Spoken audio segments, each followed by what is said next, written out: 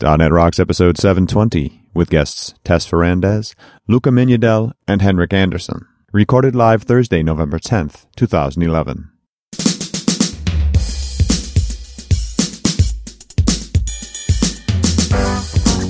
This episode is brought to you by Telerik and by Franklins.net, training developers to work smarter.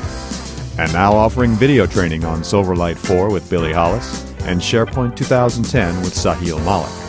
Order online now at franklins.net. And now here are Carl and Richard. Thank you very much and welcome back to .NET Rocks. This is Carl Franklin. This show is all about people doing cool software projects.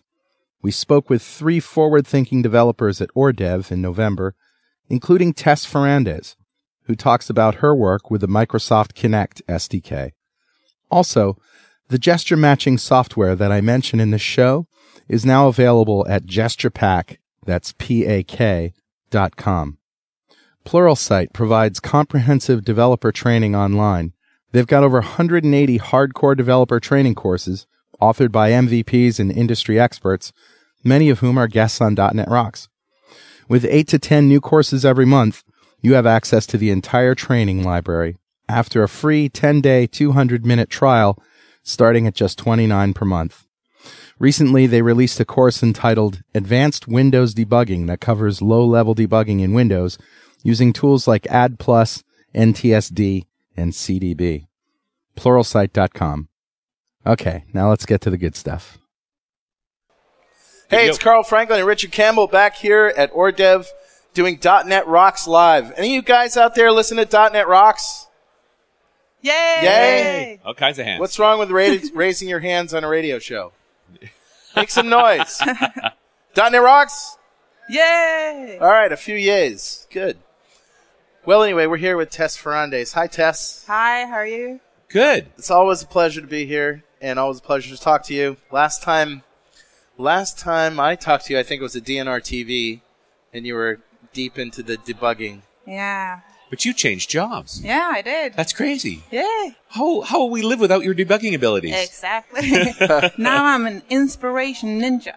An inspiration ninja? Yeah. I love it. What That's a great awesome. title. And you got the best shirt, the App Yours shirt. And download mine on the back. Yeah. App yours, download mine. What are you working on?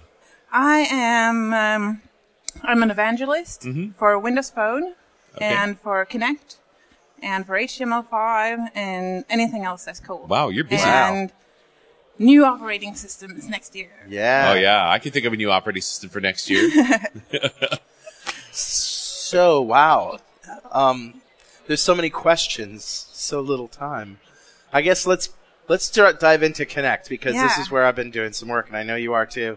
And Richard I sort heard of you've told been you. doing some really cool stuff. I am. I just figured out how to write code for the Kinect, and it's not that I didn't know. I just didn't really look into it all that much because I figured the SDK was kind of difficult. But I did this DNR TV with Dr. Neil, and he was basically showed how you can just access all the XYZ data for all the joints, the 20 joints that are tracked in real time. And he was doing some real-time math and analysis, looking at deltas between, the head and the hand to see where things were. And I thought, wow, gesture programming's complex. I mean, how do I find out if I've made a circle? He says, well, yeah, that's a difficult problem. And I said, well, isn't there some kind of gesture recorder out there, that you could just say, here, watch me do this, and then when I do it, tell me I've done it. He said, no, but that would be cool. So I wrote that. I heard. Yeah. That's so exciting. So I wondered if the Microsoft Research SDK people are doing that, and should I just not bother? No, I think you should bother. And so the thing with gestures, and as you said, like programming for the Kinect is actually not hard. Right. The hard part is recognizing gestures, and more hard is recognizing intent. So, for example, if someone swipes like this, do they swipe or do they go and scratch their head? Right. Yeah. How do you know? And the thing about so a gesture library would be awesome for different gestures, but in reality, when you're doing something for the Kinect, it's good for UI parts to do gestures. Yeah. But for actual game playing or for if you're not building a game but something else, the gestures are very different based on what you're doing. So there isn't like any one way to do things. Right. Yeah, and it seems to me, depending on the gesture, there are different things that you want to track and different things you want to ignore. Mm-hmm. You know, you may want to only track the hand and only in an X and Y, or maybe just X. You may not want to care about the Z. Did you watch so Channel 9 had like this great talk with Arturo Toledo, where they talked about designing for the body. Like, it's a video up on the Channel 9 that talks about like how they did it for the Xbox and how they figured out how to swipe through a list and figure out if they like do people do it differently or do people do it the same? Right. They video filmed like people for hours and hours and hours and hours to figure out like that. What are the common elements of a swipe? Exactly. That works across all swipes. Right. Because like one of the difficult pieces is like if you look at a mouse and you say, okay, so everyone think of right click on the mouse. Mm-hmm. Right. Well, everyone knows a right click on the mouse. Right. But if someone says, okay, now everyone think of wave, like you'll see this, or you'll see this, or you'll see back and forth, side to side, up and down. Yeah. So it's very difficult to figure out like a common element of a gesture. Right. So we definitely need to build up those libraries. Well, and I wonder how the Xbox does it. I mean, it seems like there's an awful lot of smarts in the Xbox for doing that, because now that you're working on the PC perspective, you're seeing how little the device knows. Yeah. That it's actually up to the software to do a lot of that work. Somebody told me that the Xbox did pattern matching with basic images of those scattered dots, if you will, the dot image. Do you know what I'm talking about? For gestures? Yeah, for gestures. I don't think so necessarily for... Yeah, now that I've been working with it, it sounds like a lot of work. No, I think it's more finding out like what is common for a wave. And if you notice on the Kinect or on the Xbox, like this won't work. Yeah. Like, and they actually made a big effort into showing in the UI. She's using her hands and twisting it back and forth like the Queen's. Yeah, exactly. The Queen's wave. The Queen's not wave, not working. Because the Xbox or the Kinect can't see fingers. No. Right? You can see a wrist and the movement of the wrist. So there is a limit to its resolution. Exactly. At this point. It's like the best resolution is like hand. Yeah. Right. And joint. So if you're doing a wave, I would just imagine that you want to just track the hand and just track it in X, really. Exactly. And you say, like, okay, so first it has to go left of the elbow, and then right of the elbow, and then left again. Right. But if you look in at a certain amount of time. Yeah, and if you look at the Xbox and the user interface, they actually show you how to do a wave. Right. Yeah. And humans are great at mimicking. So an avatar comes up on the TV in the Xbox and does a motion so that you will learn that motion. Exactly. Yeah. So I think when people try to implement gestures, they should do that same thing. Like in their applications, show the person how to do this. Right. So they don't just write wave. Well, and if you had a recorder, they could record their own gestures and map them to actions. That's what you've been doing, right? Yeah.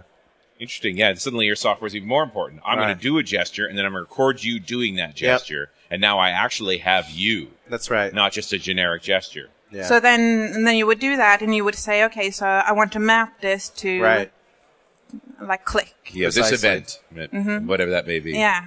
Well, I've decided to just release this code, and maybe, as beta code, not into the public domain or not as open source, but just to release it as beta code, and if something, because the Kinect SDK is beta as well. I don't know what Microsoft's plans are to either put it out there free or sell it or whatever, so I'm just going to keep my options open by putting out as beta. But essentially, let me just tell you how it works. You start recording, and then there's a little application that uses the speech synthesizer, or speech recognition. So you basically get into... all right, let me back up. A gesture, in my mind, is a series of poses or body positions that are then recognized back-to-back in a certain amount of time. So if I'm doing a wave, my first pose is my hand in one position, my second pose is in the past the elbow position, and then my third pose is back. Right? So I'm going to pose, and I'm going to say record pose, and it records that. Then I move again, record that pose, but I actually say record pose, and it tells me that it's recorded it. And then I go into some UI and I tweak the Booleans. And the Booleans are to track the X, track the Y, track the Z, and for each joint, whether to track the joint itself. And so then I capture all the data, but when I go to look and to match it, I'm only matching against those things that I'm tracking. So this would be something that a developer would use kind of to pre-record gestures, right? That's right. A developer. But what you're talking about is maybe even more, like that the actual consumer would use it and say, okay, so what do you want to use for pause? Well, absolutely. And this is what I was thinking of as well.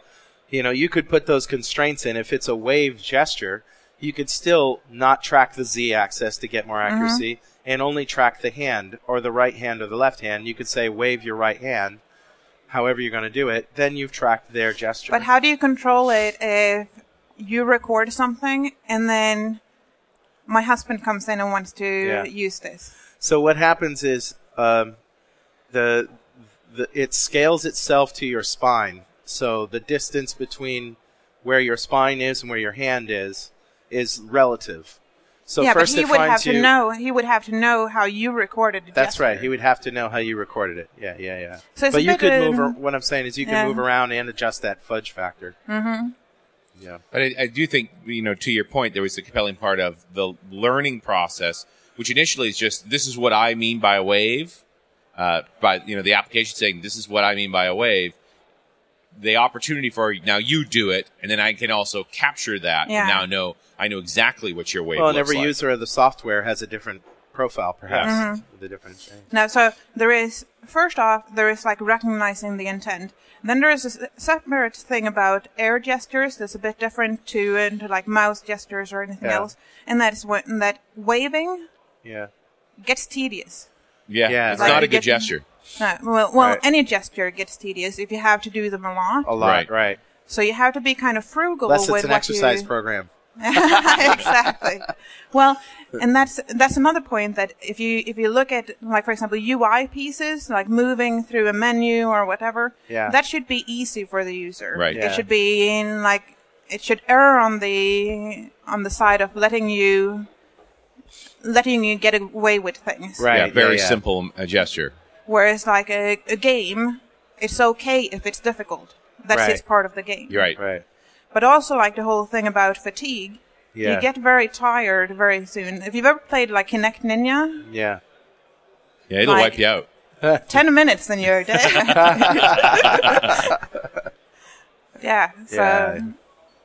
Oh, it's interesting. So what if... what can you tell us about what to expect for Microsoft in the Kinect SDK space? Do you know anything about that, or? Nothing that I could talk about now. But there's been some recent press stuff where they've been talking about non-game related things. Exactly. So I'm in a lot of projects that are non-game related. I'm in a lot of very interesting projects that are non-game related, mostly in the medical space. Oh, wow. Like, so I'll tell you about, like, a few classes of projects that are kind of, like, inspired, because I'm going to talk about them also on stage. First off, there is, like, if you think about a store, and you want to do some commotion for the store, so you want people to stand outside and like, kind of like, people be wondering, oh, why are these people at this store? Yeah. You can use the Kinect through a storefront, which is super cool. That's really cool. So it's just looking at what people are doing at the store. Mm-hmm. Or, well, you can, like, put the Kinect in the storefront and have people, like, play a game in the storefront. Oh, I see. For example. You can't do that outside because of sun, like, so the IR sensor. Lighting conditions still matter for Kinect. But in an indoor shopping center, Right. So that's something very cool. And what you notice very quickly is that as soon as you put up, like, the skeleton tracker, people stay and play with it. Yeah. And it doesn't have to be special. It's like, oh, it moves and it shows me. And it shows me moving. Yeah, it's a reflection of you. Yeah. So you can get away with very little, like, as far as, like, doing something. But so storefronts, that's like a place where you couldn't use any other device. Mm-hmm. Same thing with, like, lobbies in hotels. If you don't want them to touch your hardware, put it away behind glass. Well, I think this is a really interesting point about this. That the problem with touch is you touch things. And gesture seems to be the bigger metaphor for that. You can do all the gestures, without actually having to touch things, especially in a public space. I think it's one of Tim Huckabee's lines. Like, look, if you put a kiosk in an airport, the last thing anybody wants to do is actually touch it. It's in an airport. But gesture's fine. Yeah. So that's one thing. And the other thing is, with, for example, like with the medical space. So there's the thing called the Toronto Project. That is Toronto Project. Okay. Which is, like, think of an operating room where they're operating on people. Yeah. Obviously, they can't touch anything. You don't want to touch anything. Yeah. So there, you can use the Kinect. Oh, yeah. Instead of having, like, a special nurse that goes through x-rays and whatever. Yeah. Like, no touching. And you can still achieve the same thing. What a great idea. Control it. Yeah, very interesting. The conditions where you can't touch things. Yeah. And so think about, like, a mechanic. Do you call it mechanic? Yeah. Car mechanic. Yeah. Oily They're all fingers. covered with grease. Yeah, and you've all seen, like, the plastic things they have on their keyboard that get all greasy. And how about just being at home and wanting to, check your email while you're eating a sandwich? Yeah. I mean, that's a difficult problem, really. So totally, like, all of those places, and like if you think about them, there are more and more and more where you don't want to touch things. Yeah. And the other thing is, like, for example, for medical research, where normally they would, like, let's say you have a condition where you're scratching yourself a lot, or you're doing, like, you have certain things that you're doing. Right. And they want to do a research to see, does this ointment work or not? Like, normally what you have to do now is go in, and in a research study, people will have to write down how often they do certain things, did it help, did it not?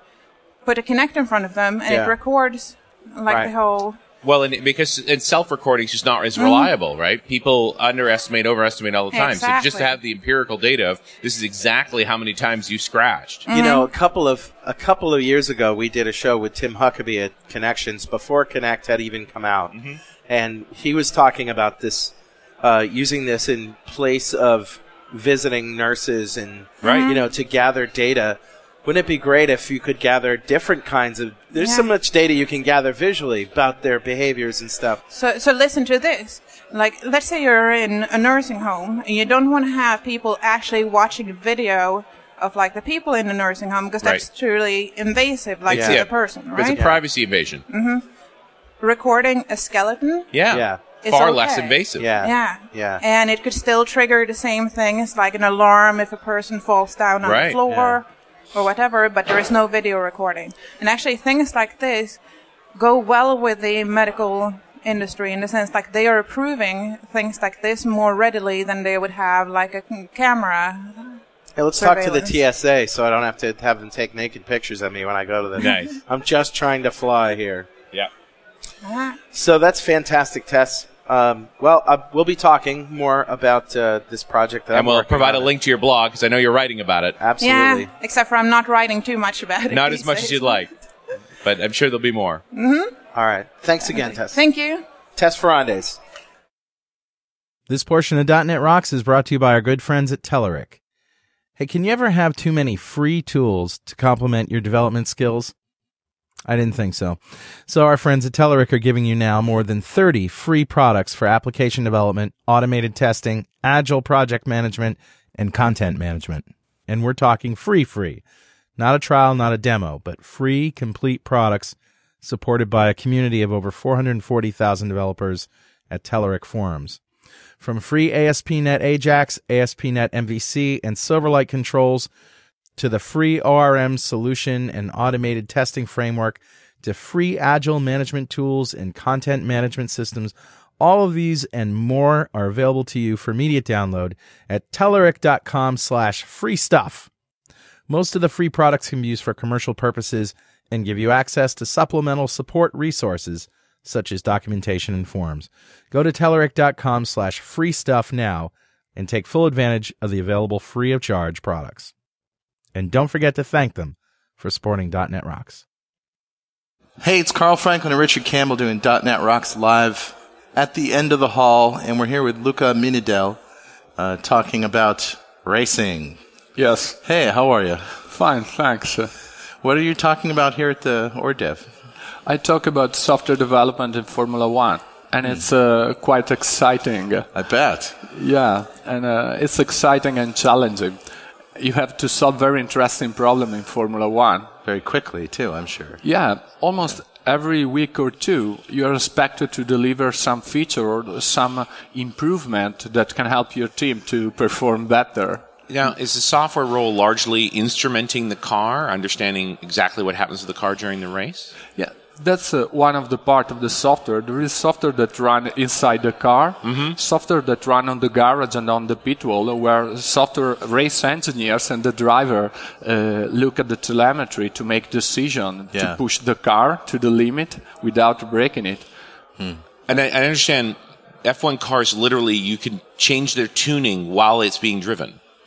Yeah, there are many things that you can change inside the electronic central unit to change the behavior of the car. The electronic central unit controls the engine, the gearbox of the car, and you can make changes.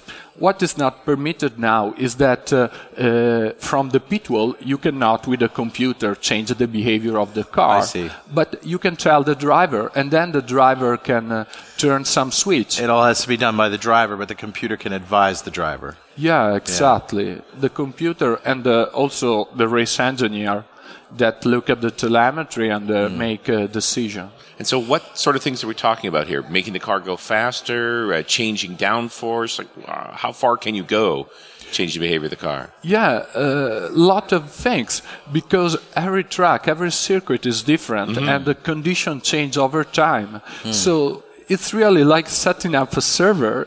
Really? There are a lot of parameters that you need to change, and you try to change. You look how the car behaves, and then you try to understand what I need to change in order to make it go faster. Yeah. And sometimes some part of the car doesn't work well. Maybe you feel, you see that it's near to break. And so you can do something to be sure that the car will reach the end of the race. And it's more important to finish than it is necessarily to finish first? Well, sometimes it is, because there are a lot of points. So if you break the car, you lose point. And if you break the engine, then the next race, you will start behind the grid. Sure. Right. So it's worthwhile it's not worth wrecking the car to get a higher position than it is to actually get to the end of the race. No, those are the constraints. You have to have a reliable car, and at the same time to have the car that go faster. And those are the two constraints that you work with.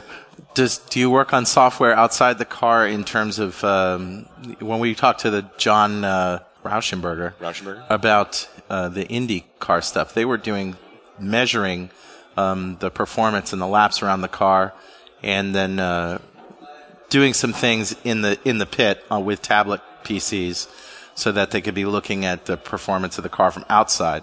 Yeah, you have hundreds of sensors that measure everything inside the car. And so you can really see how the driver is driving the car, when he switches the gear, when he pushes the brake, when he pushes the gas.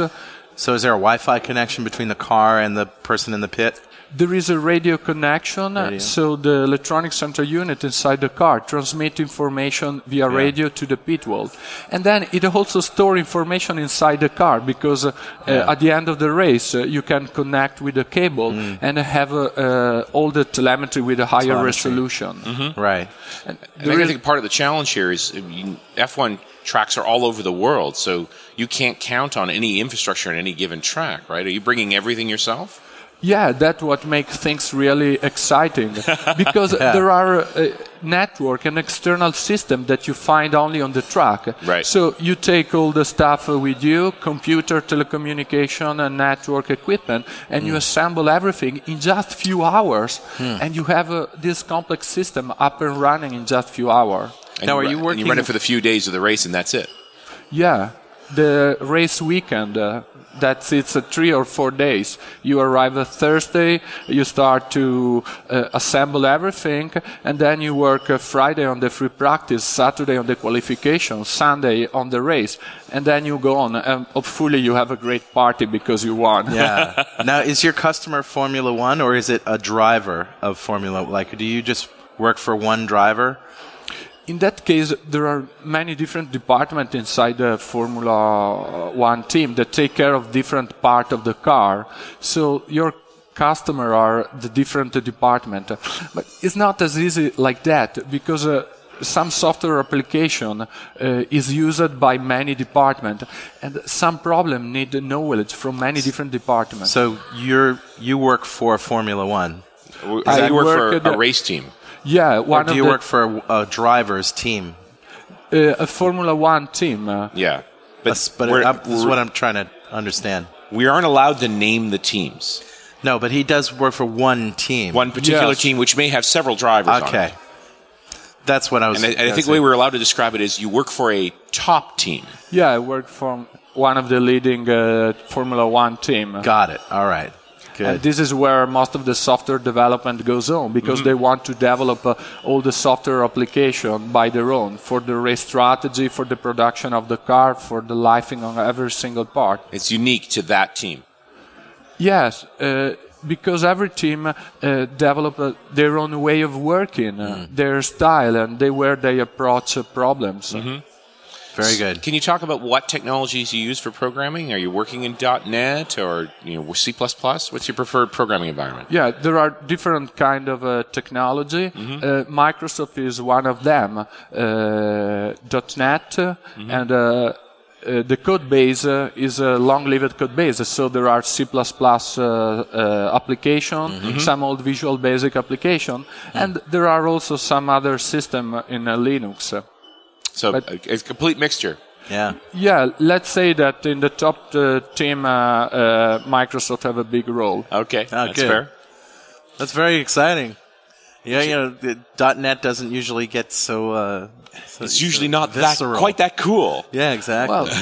Well, during 2008, if I remember well, Microsoft made a partnership with McLaren Electronic System to develop the standard electronic central unit, and also to develop the software application that analyze and store the data. So at that time, Microsoft was involved. And I think you sort of bring into this idea that racing is all about developing new technologies for cars to make them more reliable and go faster, and how that technology trickles down to regular automobiles. Do you see software moving that way as well? Yeah, ideas that come up in a Formula One car time to time are reused in a sport car and in commercial car. Big team have develop their Formula One car and also produce real car. And that's the same with the software. Software started many years ago, 10 and more years ago in a Formula One car, much before the commercial vehicle. But it's doing so well that, yes, you start to see the value of bringing more sophisticated software to regular consumer vehicles. Yeah, think about the electronic central unit. Probably there is a lot of software already inside your car. Well, and I know I'd like more telemetry for my car, especially when my daughters borrow them. I just wish that cars would come with a USB port so we could just plug something in there and start reading data. I love it. Oh, that would be great. Luca, thank you very much. Thank you. And continued success. Goodbye. This portion of .NET Rocks is brought to you by our good friends at Grape City. Tell me if this sounds familiar. Boss comes and says, "Sales are up this week. I'm taking everybody out to lunch." Awesome. Next day, we're taking a loss. What happened? Well, you're a developer. You can create a report. So you go to your boss and say, "Okay, what should I report on?" And they have no idea. Well, here's the good news. Active Analysis from Grape City Power Tools empowers your boss, the money guys, so they can find the answers to their own questions. And the best part is, it's a control. Completely self-contained BI. Using a drag-and-drop interface, users can easily discover trends in the data, and more importantly, the deviations from those trends through its powerful graphical analysis capabilities. Development against the control is easy. All you have to do is provide the data. Active Analysis will take care of the aggregation, grouping, filtering, and sorting for the user. Of course, it offers programmatic control of all these operations too. So if you want more company lunches, do your boss a favor. Use Active Analysis. For a free evaluation, please go to gcpowertools.com/analysis, and don't forget to thank Grape City for being a great sponsor of .NET Rocks. Hey, this is Carl Franklin and Richard Campbell at the end of the hall doing .NET Rocks Live. We're talking to Henrik Andersson. Is that right? Yeah, that's trying to pronounce it correctly? Yeah, it's okay. Henrik, you were in Tess Ferrandez's Kinect SDK talk and sitting next to me in the front row and told me about this remarkable device that your company has produced. Tell me about it. Yeah, it's we can track where the user looks. So it's called an eye tracker and eye tracking device. Yeah. So it's essentially you could just look at something on the screen and activate it somehow. Yeah, it's like the mouse. We can react it as you would put your mouse over something, or if you looked over something, it's the same thing programmatically. So in your WPF application, you'd get an event handler that tells you where the user looked. Yeah. Or would you actually in the control itself? Would you get an event? Like if I looked at a text box, would I get an event handler in that control with an extension method? Extensions. You can put it on any control, any WPF control. Okay. A framework element, actually. I think that's great. Yeah. So, okay, how you doing that? Yeah. How do you track an eye or two? I'm a developer. I use the SDK, so for me, it's just it's magic. A little bit, but it's two cameras. Okay. And infrared light. Okay. And we look at the reflections of the light. So it's like it's looking at the reflections off the back of someone's eye because that's a very distinctive color. Yeah. So that it could actually track the position of the eye. There is some training involved too, right? We need to. Everybody is. We can't tell. We have to make sure where the user wants to look the first time. So we have to calibrate it. Like look at this dot, and then we know. Okay, it's offset by 2 centimeters in the left corner. Yeah. And is it literally looking at the position of the eyes, or what happens if I move my head? Yeah, it works. You can move your head, and we have I don't know the exact figures, but we have a pretty accurate position, like the Kinect, but much more accurate where in space the eyes are. It's like millimeters, I think. Wow. And that's got to be a pretty high-resolution camera to be able to see that level of detail. I don't know the details of the camera, but yeah, I think it's pretty expensive cameras right now. Because you're figuring on a laptop, I mean, you're 2 to 3 feet away from that, and it's tracking something that's half an inch across. Well, I was just using it, and it worked best when I was about 1.5 feet away. Closer. Yeah, right. Closer is better, right? There's an optimum distance, and we can tune the trackers to. We have what we call long range trackers, but it's like a long range is like maybe extra foot. But okay. So we have some status meters that we can say, okay, this is good. I didn't show you that, but 2 feet. So this is obviously in the development stage, but you have a .NET SDK. That's great. Yeah. The listeners are now saying, okay, where do I get one? Yeah. You could buy one from us, but it's still it's a little bit too expensive right now just to try it out. But we would love people to try it. So if you have a good idea, you want to try it out, you can borrow an eye tracker from us. And I actually think it will be on consumer market soon. Like not only from us, maybe from just using a web camera, and eye tracking is going to be a part of UI, I think. Okay, so what I heard you say, and I want to clarify for the listeners, is that if you're listening to the show and you think you have a good idea for a piece of software to write where you can utilize eye tracking in a unique way, in a useful way, then contact you, and we'll put your contact information on the website. Yeah. And you will send a .NET developer a loan? I don't know how that will work, but I'll do my best to get them an eye tracker. If you like the idea, obviously. Oh, yeah, sure. The idea's got to be a good idea. Yeah. And if you said it was too expensive for a consumer, but if somebody's got some extra money burning a hole in their pocket and they want to buy one anyway, what's it going to cost? No problem at all. It'd be maybe, I don't know the exact price, maybe $5,000, something like that. $5,000. Yeah. And that's just a tracker that will go on any computer. That's a USB tracker, yeah. So what kinds of interesting, I mean, the demo that I did there was neat. You had 3 text boxes, and wherever one I looked at, that got focus. Yeah.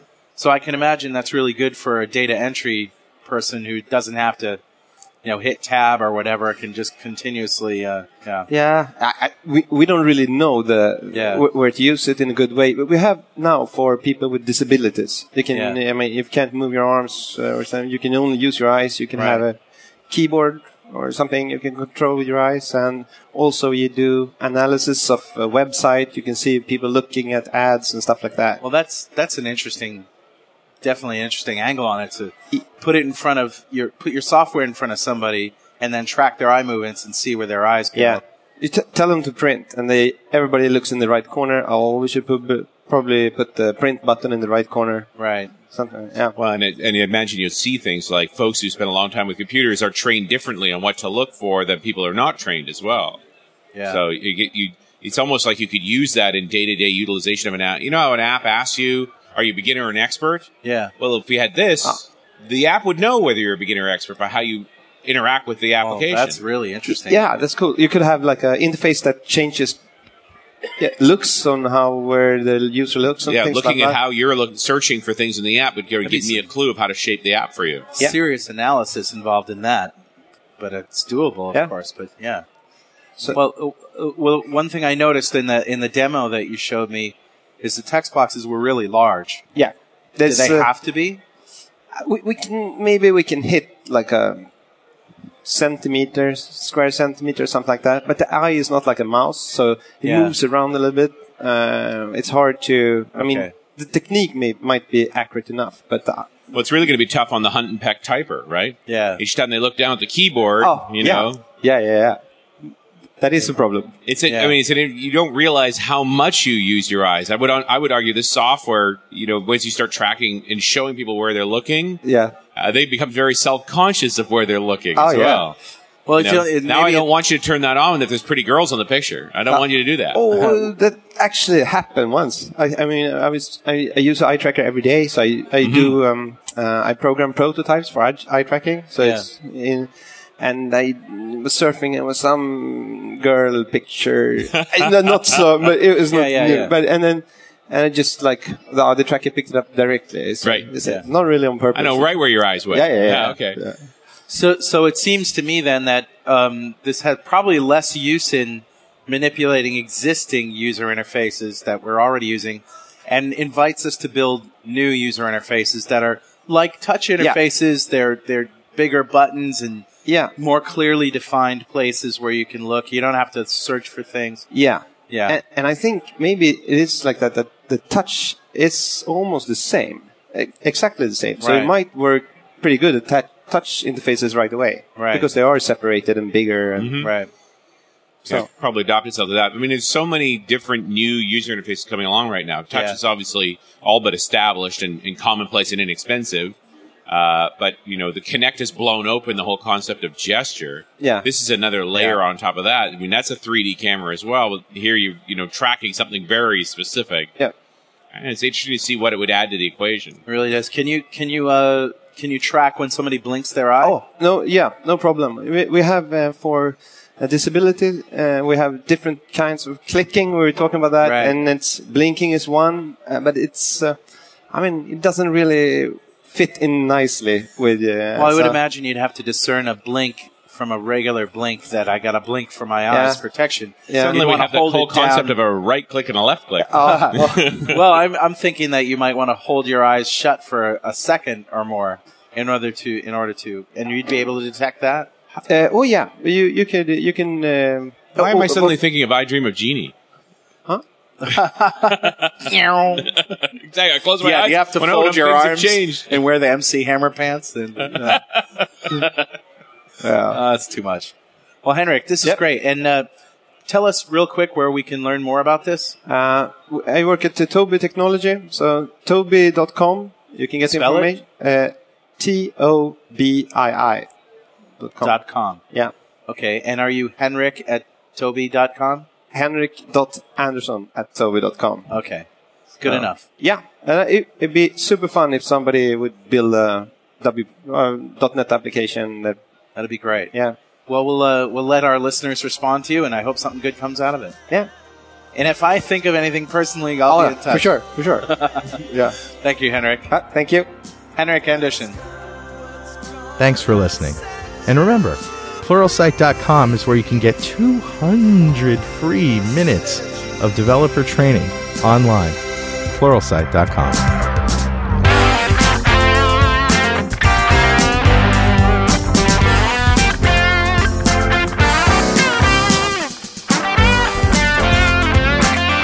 .NET Rocks is recorded and produced by PWOP Productions, providing professional audio, audio mastering, video, post-production, and podcasting services.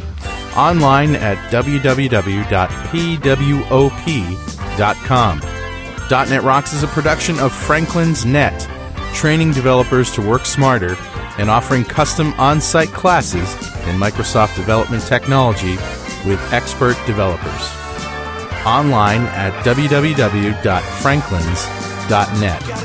For more .NET Rocks episodes and to subscribe to the podcast feeds, go to our website at www.dotnetrocks.com. Got transmitter banned by the FCC. Yes, I'm a